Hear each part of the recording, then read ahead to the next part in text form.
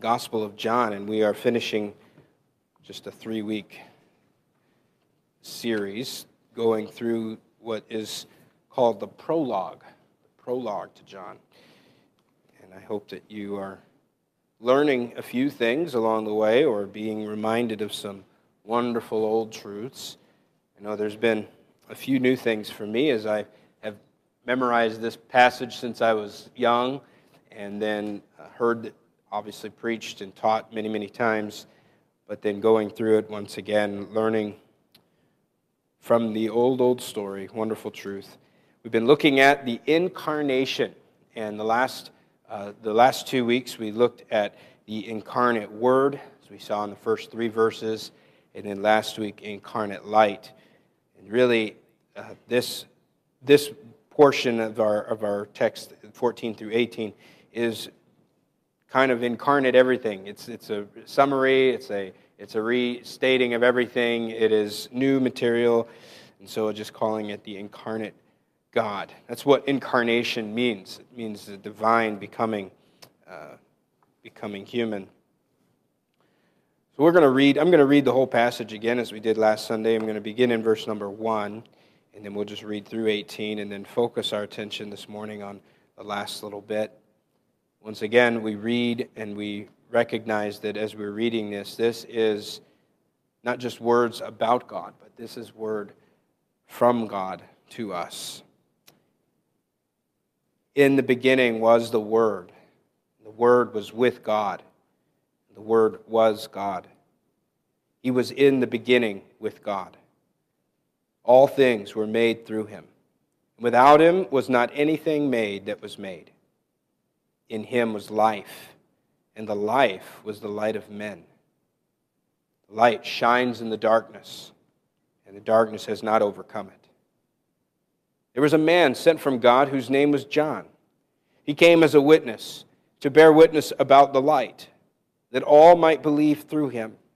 He was not the light, but came to bear witness about the light, the true light, which gives light to everyone who's coming into the world.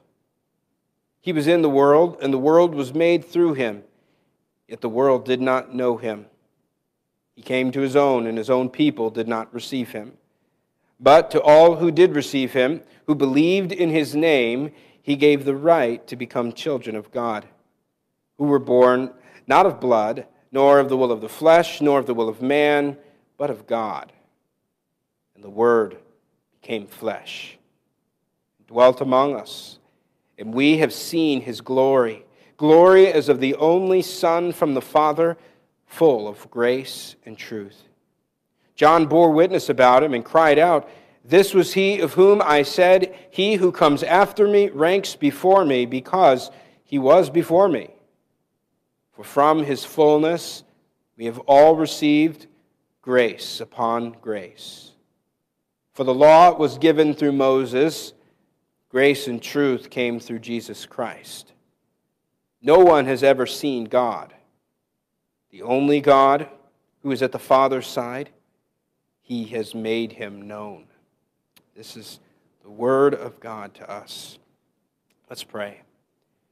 Our Father, we do ask and beg for your guiding through your words. We've heard it read, we've heard it, we've seen it. We want to understand it. We want it to be more than words on a page. But we believe that these are the words of life. We believe that these are the true words. These are the lamp guiding our path words. So we desire to know them. We desire to be fed by them. You said that we live not by bread alone, but by your words. So God, fill us this morning. Satisfy us. Maybe there are those among us this morning who are searching for true food. Their souls are hungry. Would you satisfy them yourself, with yourself? Would you satisfy your people who gladly come, as we have many times before, to feast the words that you have given to us. So help us, as many before us have done, to hear these words, to read them, to heed them, to go out with them and live by them. It's for Jesus' sake and in His name that we pray. Amen. John is finishing his prologue, his introduction here, as I said, and he is presenting a case. That's what he's going to do for the entire gospel, and we're not spending the next few weeks going through the rest of it, but you would do well to spend some time, and it wouldn't even take very much time, to go through the Gospel of John and to read what John has to say. We've spent a lot of time last year and the year before that and the year before that going through Matthew, and we're not even finished. But John has his own story to tell. And as I've said before, but it bears repeating, that when John is telling this story, he's not just telling us as a story. This is not just a narrative, but rather a case for Christ. A case to prove the identity of the Messiah. In other words, John wants people to understand that Jesus is the Christ, that Jesus is the Messiah. And so everything that John says, and everything in the way that John says it, is meant to do that one thing, to point you and me to Jesus as the Messiah. And so in the first 18 verses that we've been looking at, these are John's opening arguments, if you will. And several times in the last 3 weeks, I've sat through thinking about this as in a courtroom setting almost, that we, the jury, are sitting there listening. And John is pacing before the court, and he's giving these opening arguments, and he's going to expound upon everything that he's already said. He's talked about the Logos, he's talked about the life and the light, he's talking about glory and grace, and he's going to develop those themes even more in the coming chapters. But for now, he is just laying out his opening arguments, getting us to the frame of mind that we need to be in to hear the truth and understand it and then to believe it. And really, we could take everything that John has said and is going to say and summarize it in the first little phrase of verse number 14. The Word became flesh. This is a big deal. This is far weightier than the few words seem to give it. There is really the basis right there for everything that John is going to say. Why do we celebrate Christmas? Because the Word became flesh.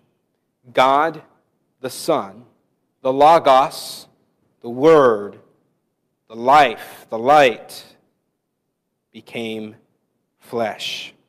And we're going to take just a few moments and try to unpack that a little bit and really understand what that phrase and then what the following details give us. And then from there we see results that come from the fact that the Word became flesh.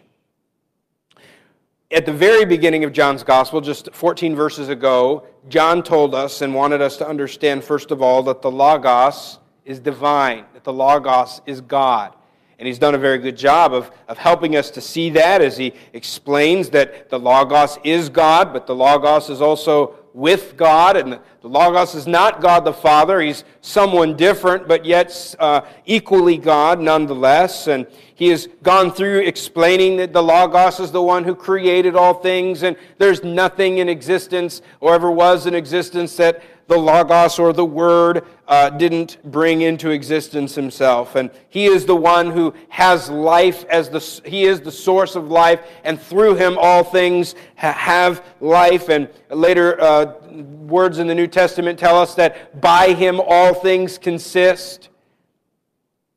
But now in verse 14, John wants to bring a parallel truth to mind, not to negate what he's already said, but to add to what he has already said. First of all, the Logos, the Word, is God, or the Word is divine, but now he wants us to see at the same time, and somehow we have to be able to put this together, that he is not just God, but now he is also human. That the Word is a man, that the Logos is a person. That God, eternal, entered time. I mean, if you really think about that for a moment, that has kept theologians and scholars busy for a long, long time. The eternality of God, yet He enters time. That the Creator enters His own creation. That He is still God. He didn't give up being God. It's not that the Logos, the Word, was God, and then at Christmas He stopped being God so He could become a man. It's that He kept His divinity and took on the form of a man. He took on the nature. He added this second nature to Himself, and the Word became flesh. It's a very big deal. Now notice what it says at the next phrase there, and as kind of as the next thing that it would make sense for Him to say is that He became flesh and He dwelt among us. Now God has always been with His people. God has always been everywhere, right? God is omnipresent. And the Scriptures are full up to this point of telling us that God is with us and God is with His people, and there is no place where God is not. The psalmist said, if I make my bed in hell, You're there. If I ascend to the highest heavens, You're there. There's nowhere I can go, God, where You are not. The Old Testament is full of these reminders. In Israel's history, the Ark of the Covenant was that symbolic reminder that God is with His people. And when God tells Moses how He wants that ark constructed, He tells him, that is where I will meet with you. And I will meet with you over the ark there. And that's where, that when you go into battle and when they traveled through the wilderness, that ark would lead them. And if you go back and read some of those accounts, when they would go, it would not just be with them, but go before them. It would lead them. And when they would encamp, the ark was there to be a reminder that the God that had led them out of Egypt was the God who was leading them through the wilderness. Throughout the Psalms, we find the phrase, the Lord, Yahweh, is with us, or phrases like that.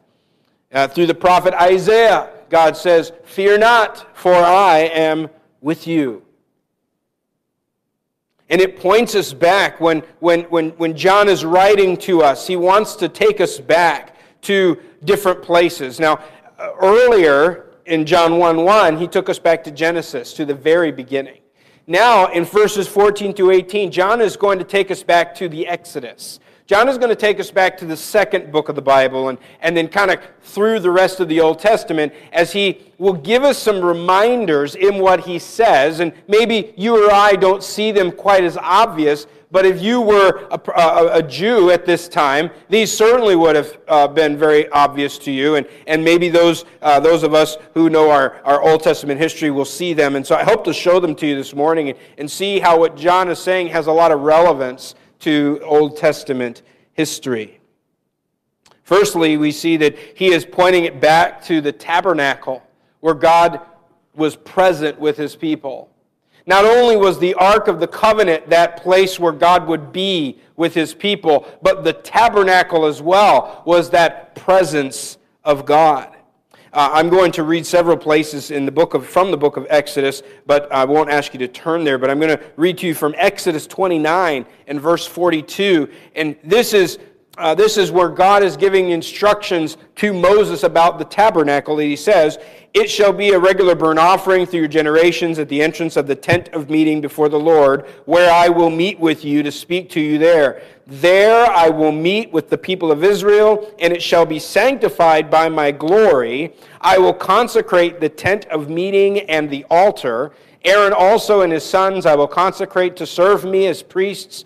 I will dwell among the people of Israel, and they shall know that I am the Lord their God, who brought them out of the land of Egypt, that I might dwell among them. I am the Lord their God."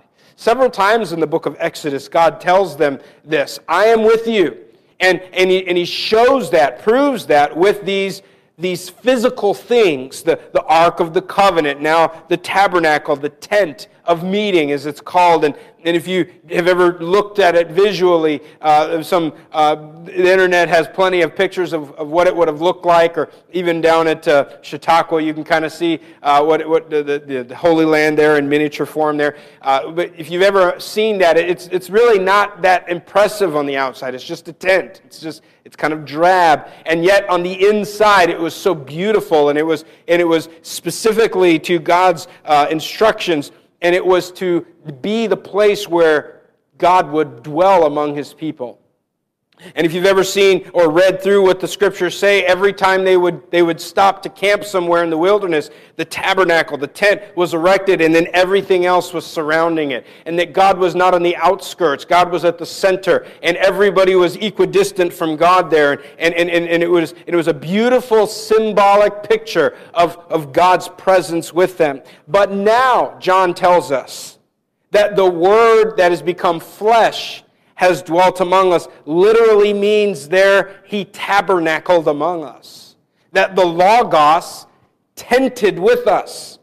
And so it's drawing the reader back to the Old Testament about, well, I remember that the Old Testament talked about how God's people had the tabernacle, and that's where God met with them. But now John says, I want you to understand that God has become present with His people in a far more personal way.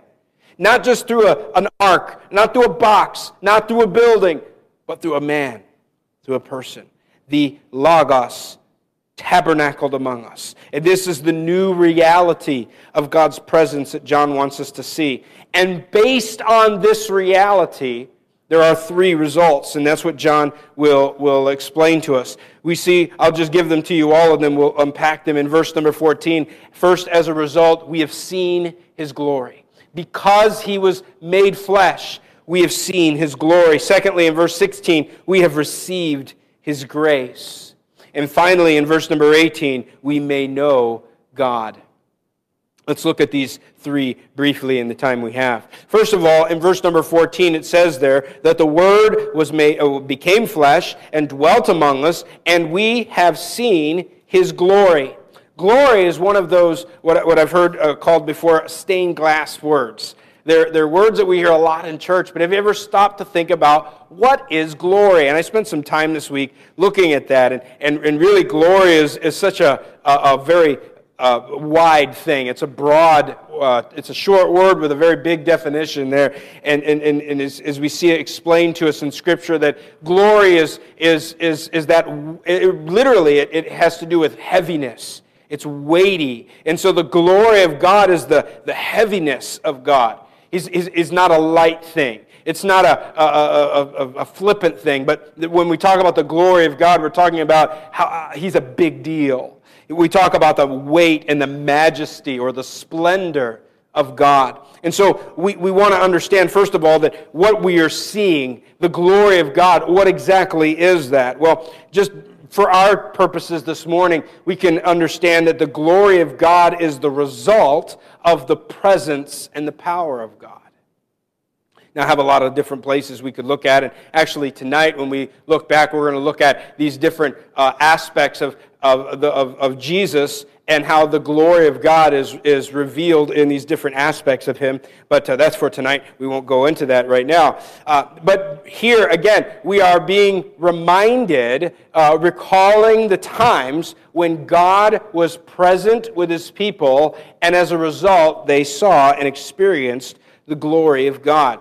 Just a few so that you can see, if you want, if you're quick. Again, I told you Exodus is a place we're going to be, and it's kind of a funny place to be at Christmas time. But Exodus 33, and I'm going to read verse number 20 there. And just to give you some heads up of what's going on, this is the time when Moses was meeting with God. And it tells us that God was meeting and speaking to Moses as a man speaks to his friend, face to face. Not that Moses saw God, because as we're about to see, Moses requests that he could see God's face. He says, "Show me your face. I want to see you, God. I want to know you in that better way." And God says this to him in verse 20. Exodus 33, verse 20. "You cannot see my face, for man shall not see me and live." It's kind of what John said there in verse number 18. No one has ever seen God. But he said here, behold, there is a place by me where you shall stand on the rock, and while my glory passes by, I will put you in a cleft of the rock, and I will cover you with my hand until I've passed by. Then I will take away my hand, and you shall see my back, but my face shall not be seen. So when Moses asks to see God's face, he gets something in return. Instead of seeing his face, he gets to see the glory of God. Now, if you keep reading other places, every time when Moses would go up on the mountain, he would come down and his face would be shining because he had seen the glory of God. We see another example of the glory of God in Exodus 16. In verse 10 of Exodus 16, it talks about the pillar of cloud that would go and lead the people. And there it says that the glory of the Lord appeared in the cloud. Presence of God being there with him. And we even see how the power of God was displayed through this cloud. Finally, last place, in Exodus chapter 40, in verse 34, we see the tabernacle once again is a place where the glory of God is displayed. In Exodus 40, it's the last chapter of Exodus, and it says there that the cloud covered the tent of meeting, that's the tabernacle, and the glory of the Lord filled the tabernacle, and Moses was not able to enter the tent of meeting because the cloud settled on it, and the glory of the Lord filled the tabernacle. So what exactly the glory of the Lord is hard to understand and to explain. But we can see from places like these that wherever God is, there is great glory. And in these ways, it's almost as if it's a physical thing that prohibited Moses from entering. When the glory of God displayed to Israel through the thunder of his voice, they said, don't let God speak to us or we're going to die. And so the glory of God was a wonderful thing that's displayed all through the Old Testament, but now there is glory that we have seen, and it is not in a tabernacle, it is not through a pillar of cloud, it is through the person of Jesus Christ. And that's why John says there, we have seen his glory. Well, what kind of glory then? What kind of glory have we seen? Well, he says several different things here about this glory. He says that it's the glory as of the only Son from the Father. He says it's the glory full of grace and truth. So firstly, we see it emphasized or explained to us by its aspects. First of all, as the one and only. This is the monogenes. This is the only unique Son, or sometimes it's the begotten Son, the only begotten Son, and it is used to identify that He is the only one like Him. There is no one else like Jesus. He is the one and only, and He's connected here as Father and Son. He is the Son from the Father, and He displays glory like nobody else can display glory. But also, he says there that this glory is full of grace and truth, and the glory of Christ here is that He is full of grace and truth. And that word full is important. We're going to see that again, and we build on this idea of fullness of glory and fullness of grace and truth. And secondly, in verse number 15, we see that this glory is emphasized in who He is, in His person. First of all, in its aspects, but now in His person, because we find here what almost reads like an interruption. Like John is like throwing in this extra detail that is like, John, you should have put it in a different place, but he does it here on purpose, because in my Bible at least, it's got some parentheses around it to kind of isolate it as a different thought. But he says there in verse number 15, John bore witness about Him and cried out, this was He of whom I said, He who comes after me ranks before me because He was before me. Now, these two words before are actually two different kinds of words. And John is saying there, and we could see it kind of in the ESV and some of the other translations, they bring it out a little bit more, that it talks about He ranks before me because He was before me. And so what he's saying in the first time he says before, he's like, He is before me as in order of importance, as in order of rank. But then he says in the second before is because He comes in order of time. So Jesus comes before John in rank because He was before John in time. Now, if you know your history here, John the Baptist was born before Jesus was born. You go back and you read Luke 2, and Luke 2 is the story of Jesus' birth. Well, you know what? Luke 1 is about John's birth, John the Baptist, the witness who came before Christ to bear witness, to testify of the coming light that was coming into the world. Well, John has been saying, hey, there's one coming after me who is actually before me because he came before me. And then when they see Jesus, he says, this is the guy I was talking about. This is the one that I told you is in rank before me because he is in time before me because, as John has told us, the other John, that he is from the beginning. That though he entered this world after John the Baptist, he has existed long before John the Baptist. In fact, John owes his existence to this one who comes before him. So the glory of Christ is seen in his person, that he ranks before John, whom Jesus himself said in Matthew chapter 11 that there is none greater born of woman than John. That if we're talking about greatness in men, John the Baptist is tops. And yet Jesus is more glorious than John the Baptist. And in Jesus then, we see the glory of God. We see the power and the majesty of God. We see the grace and the truth. That's why the writer to the Hebrews wrote in Hebrews 1:3 that he, Jesus, is the radiance of the glory of God in the exact imprint of his nature. So first of all, that we see that because the Word became flesh, we have seen glory. And we see it as only can be seen in Jesus Christ. But secondly, we receive grace. We see glory, but we receive grace. And John says in verse number 16, there from his fullness we have all received grace upon grace. Remember that word full back in verse 14, that we've seen his glory, and that glory is full of grace and truth. It's got lots of grace and truth. It's full. And now we see that from this fullness, from the fullness of Christ, we have received grace. He is full of grace, and from him we receive grace. And then we need to understand, first of all, that all that we can and need to know about God, we see in Jesus Christ.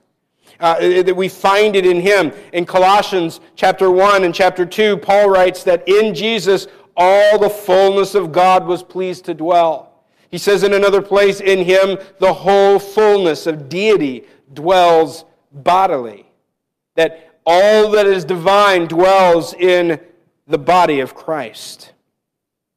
This is Christ who is the fullness of God. And from the fullness of Jesus, we receive grace upon grace. Now, I memorized this, as many of you have, as a grace for grace. And of his fullness have we all received grace for grace. And I never really understood what grace for grace really meant until I dug into it and understood through some other teaching and through my own study there that this phrase, grace for grace or grace upon grace, is kind of like a substitution. We can say grace in place of grace.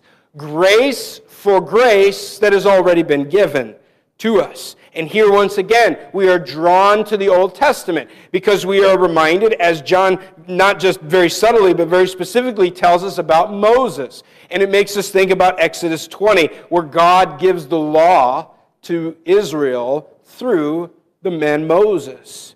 That it says that the law was given through Moses, but grace and truth came by Jesus Christ.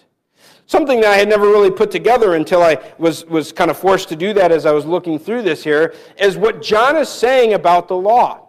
Now, modern Christians today, the average evangelical Christian, does not think very positively when it talks about the law. We think about, the law was so difficult and so hard, and so it required so much of people. And it was even mentioned in the Sunday school this morning about how many Christians would rather just get rid of the Old Testament. We'd rather get rid of the law because we say, we're no longer under law, we're under grace. But I want you to notice what John has to say here about the law. Now remember, he has just said in verse number 16 that we have received grace upon grace, or grace in place of grace already given.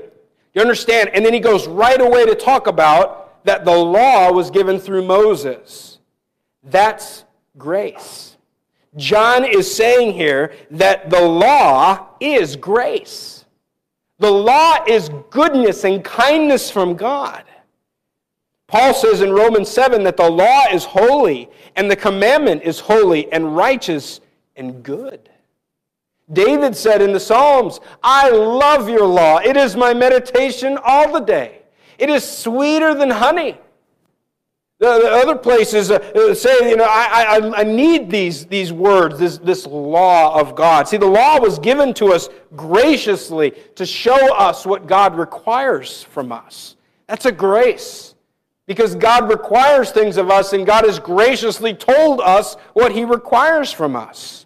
It shows us then how we might please our Creator. The law also shows us how sinful and wretched we are. Romans 7 verse 7 says that if it had not been for the law, I would not have known sin. And he doesn't say there that the law is what made me sin. It's basically that the law is the mirror to show me how sinful I am, because he says when the law came, before the law I was fine, but then when the law came, sin came alive in me, because the law was that righteous requirement, and it shows me that I don't like being told what to do.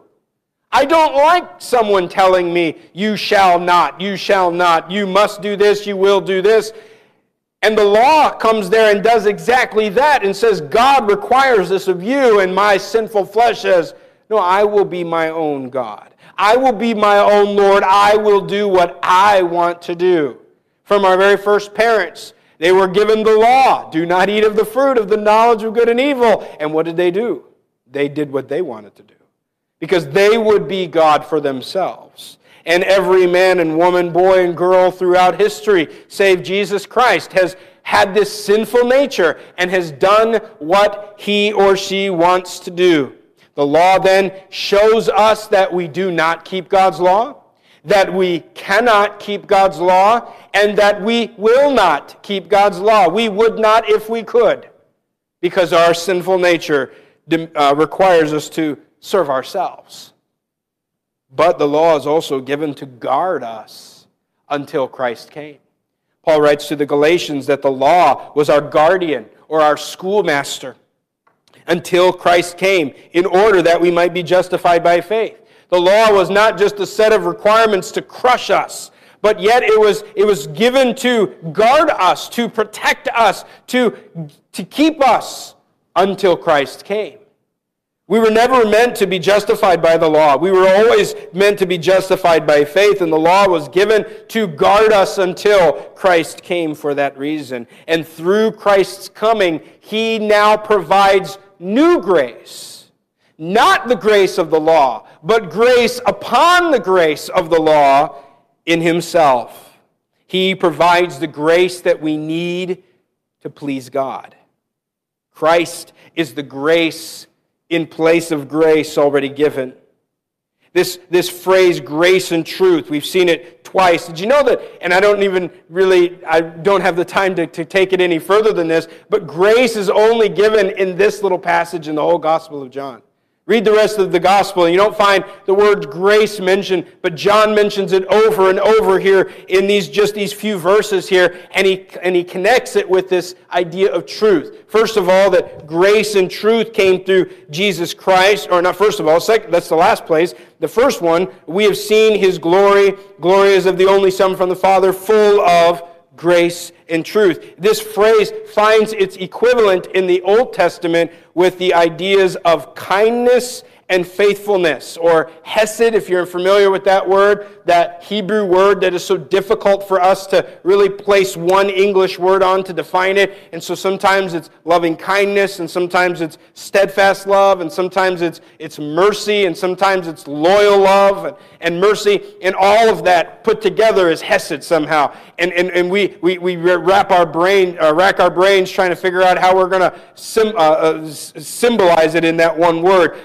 what hesed means. But we have hesed and we have this faithfulness. We have truth That's what it is. It's faithfulness and truth. It's the same idea there. And so this kindness and this truth are now shown to us in the New Testament as grace and truth. When God declares his name to Abraham, to Moses in Exodus 34, he used this phrase there, the Lord, a God merciful and gracious, slow to anger, abounding in hesed and emet. It's the faithfulness, steadfast love and faithfulness. This is what Jesus brings, grace and truth.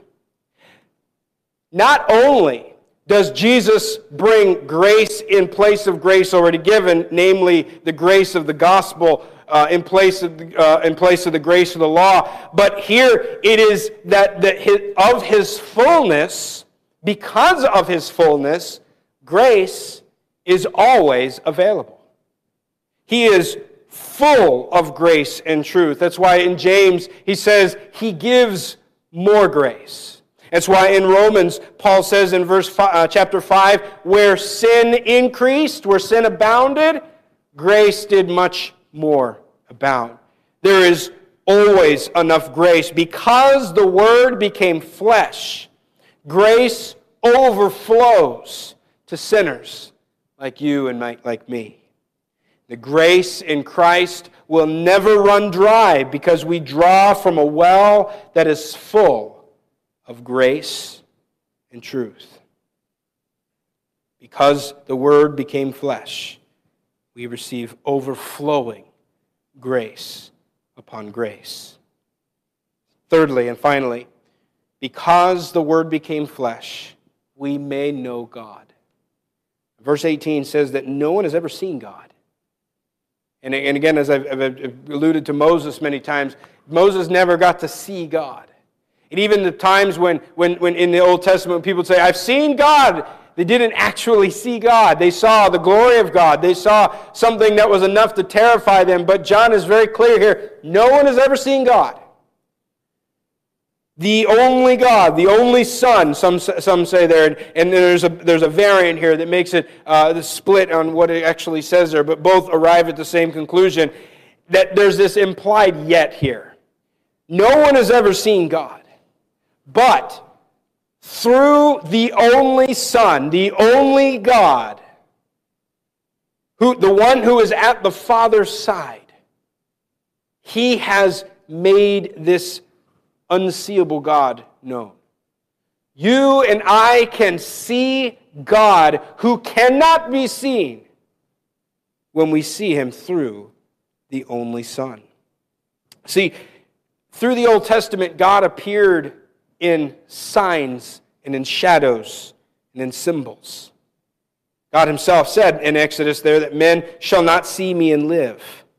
Think about the many times that God appeared to a man. When he appeared to Abraham, when he made the covenant with him, he appeared in a smoking fire pot.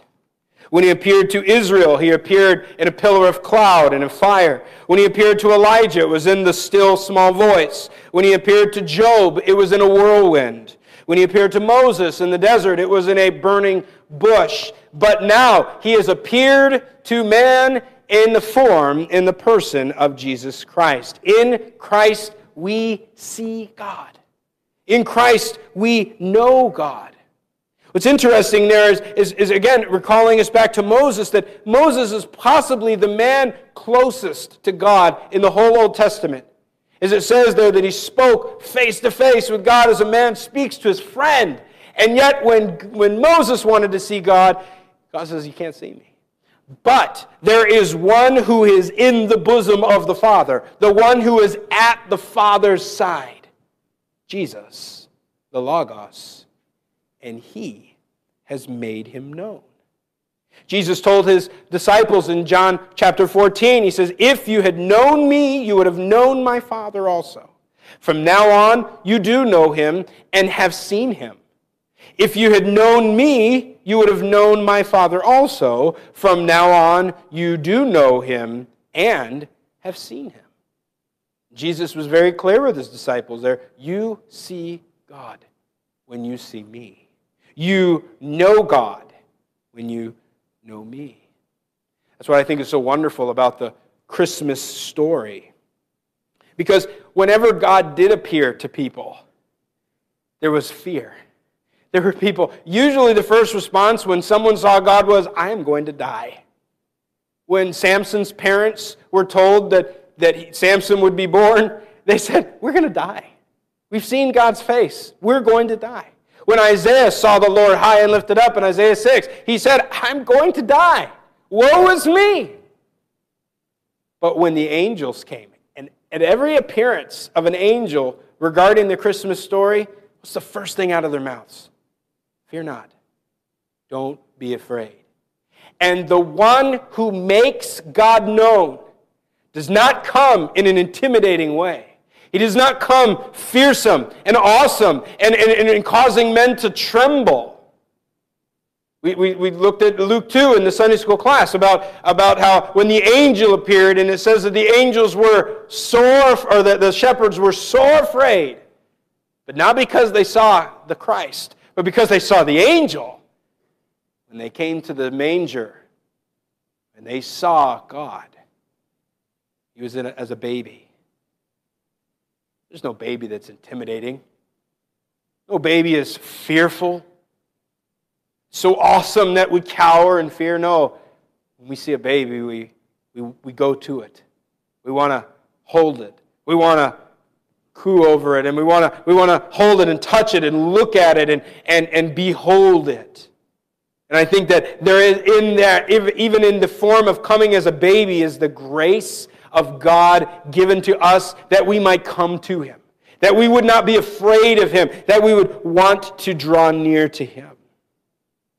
This Jesus, the one at Christmas time at least that we think of lying in the manger, has made God known.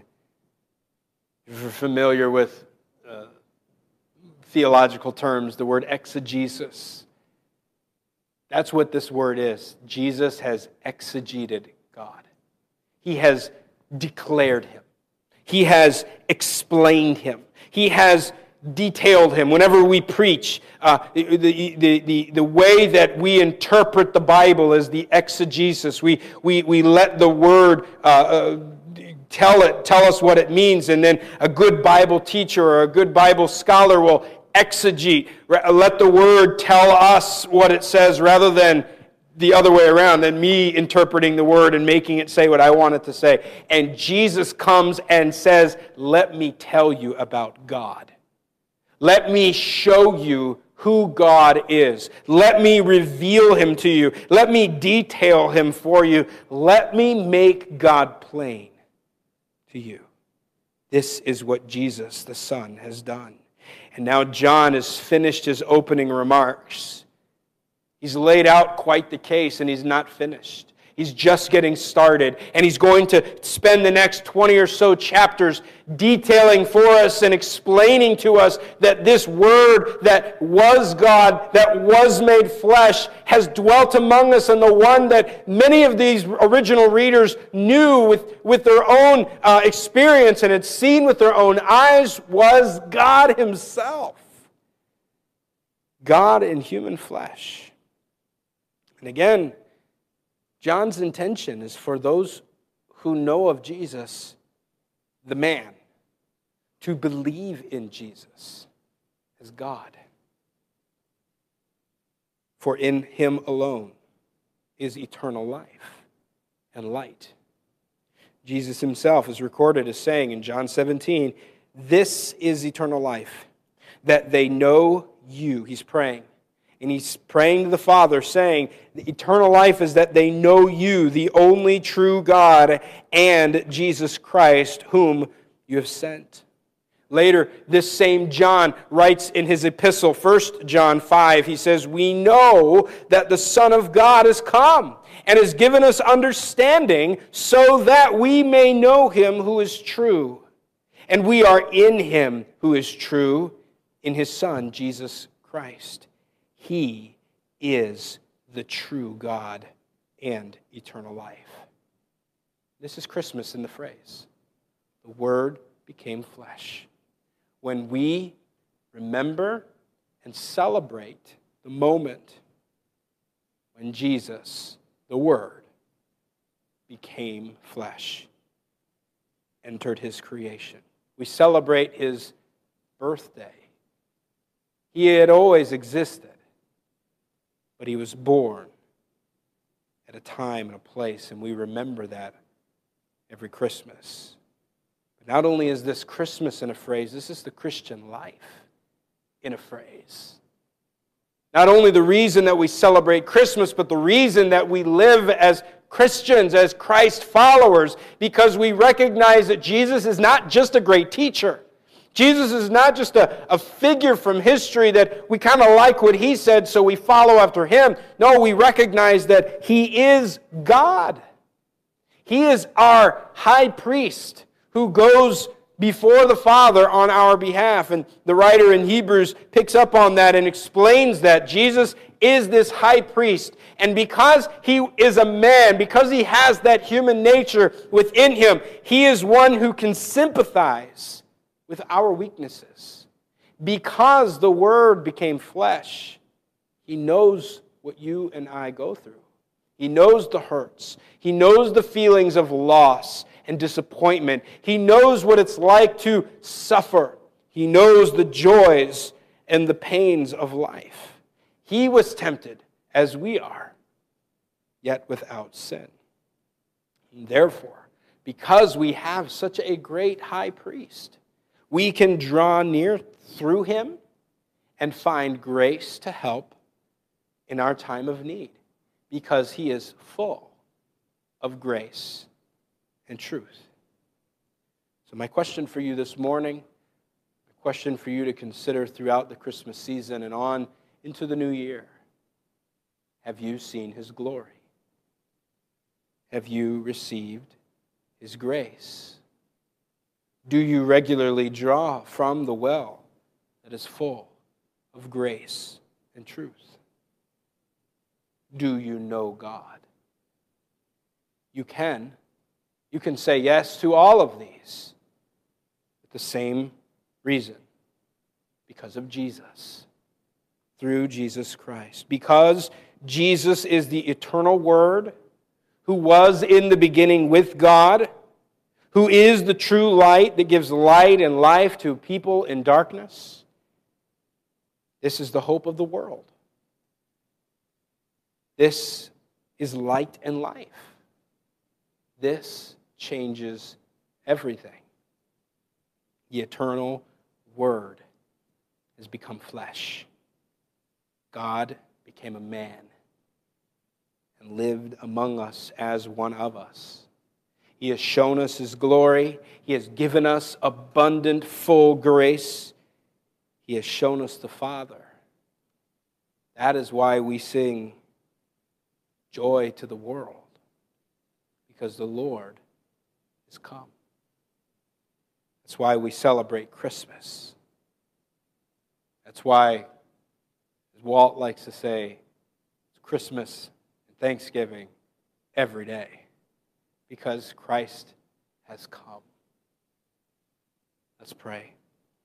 Our Father, we thank you for the truths that we know from John and from your word, that there is grace, there is hope, there is light and life. We are a blessed people, for it seems like everybody will celebrate Christmas. Just about everybody in the world will celebrate in one form or another the Christmas holiday. But for us who know the truth, it's so different. It's not a day to just be with family, although we enjoy that blessing. It's not a day to exchange a gift or two, although we enjoy that grace. It's not a day to take off from work. It's not a day of lights and hope and snow, and songs, and family togetherness. Although we enjoy every bit of that, there's a richer meaning.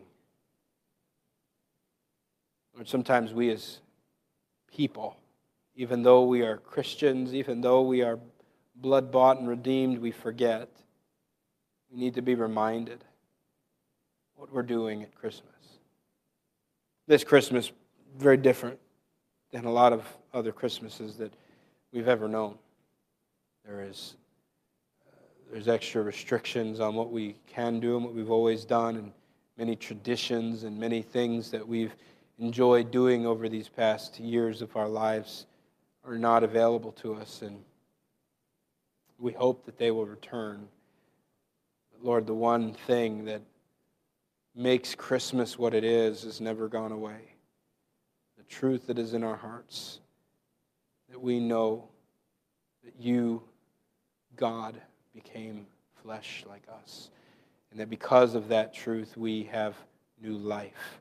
We have hope. We have seen glory. As later on, as the Word tells us, you've left us your Spirit. Lord, there is so much grace given. Lord, we need that grace. We thank you for that grace. Father, if there's someone in the room watching or listening that does not know this grace, they know of Jesus, they know of a baby in a manger. Lord, open their eyes that they may see the King of glory. They may see the eternal Word. May they join with us and sing of the joy that the whole world enjoys because the Lord has come, opened up their eyes and shone light into their darkened world.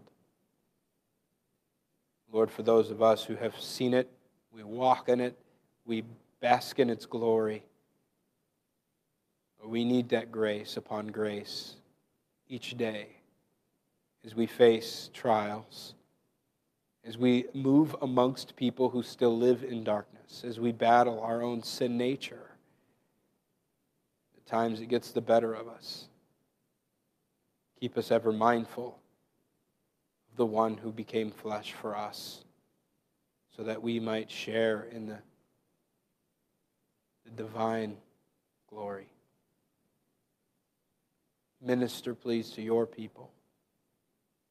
Holy Spirit, as you indwell each one of us who believe, would you teach us, prepare us, encourage us, correct us, whatever is needed. Would you speak to the hearts of those who have never believed and cause them to see, cause them to believe for your glory, for Jesus' sake. Where we sit, let's take a moment.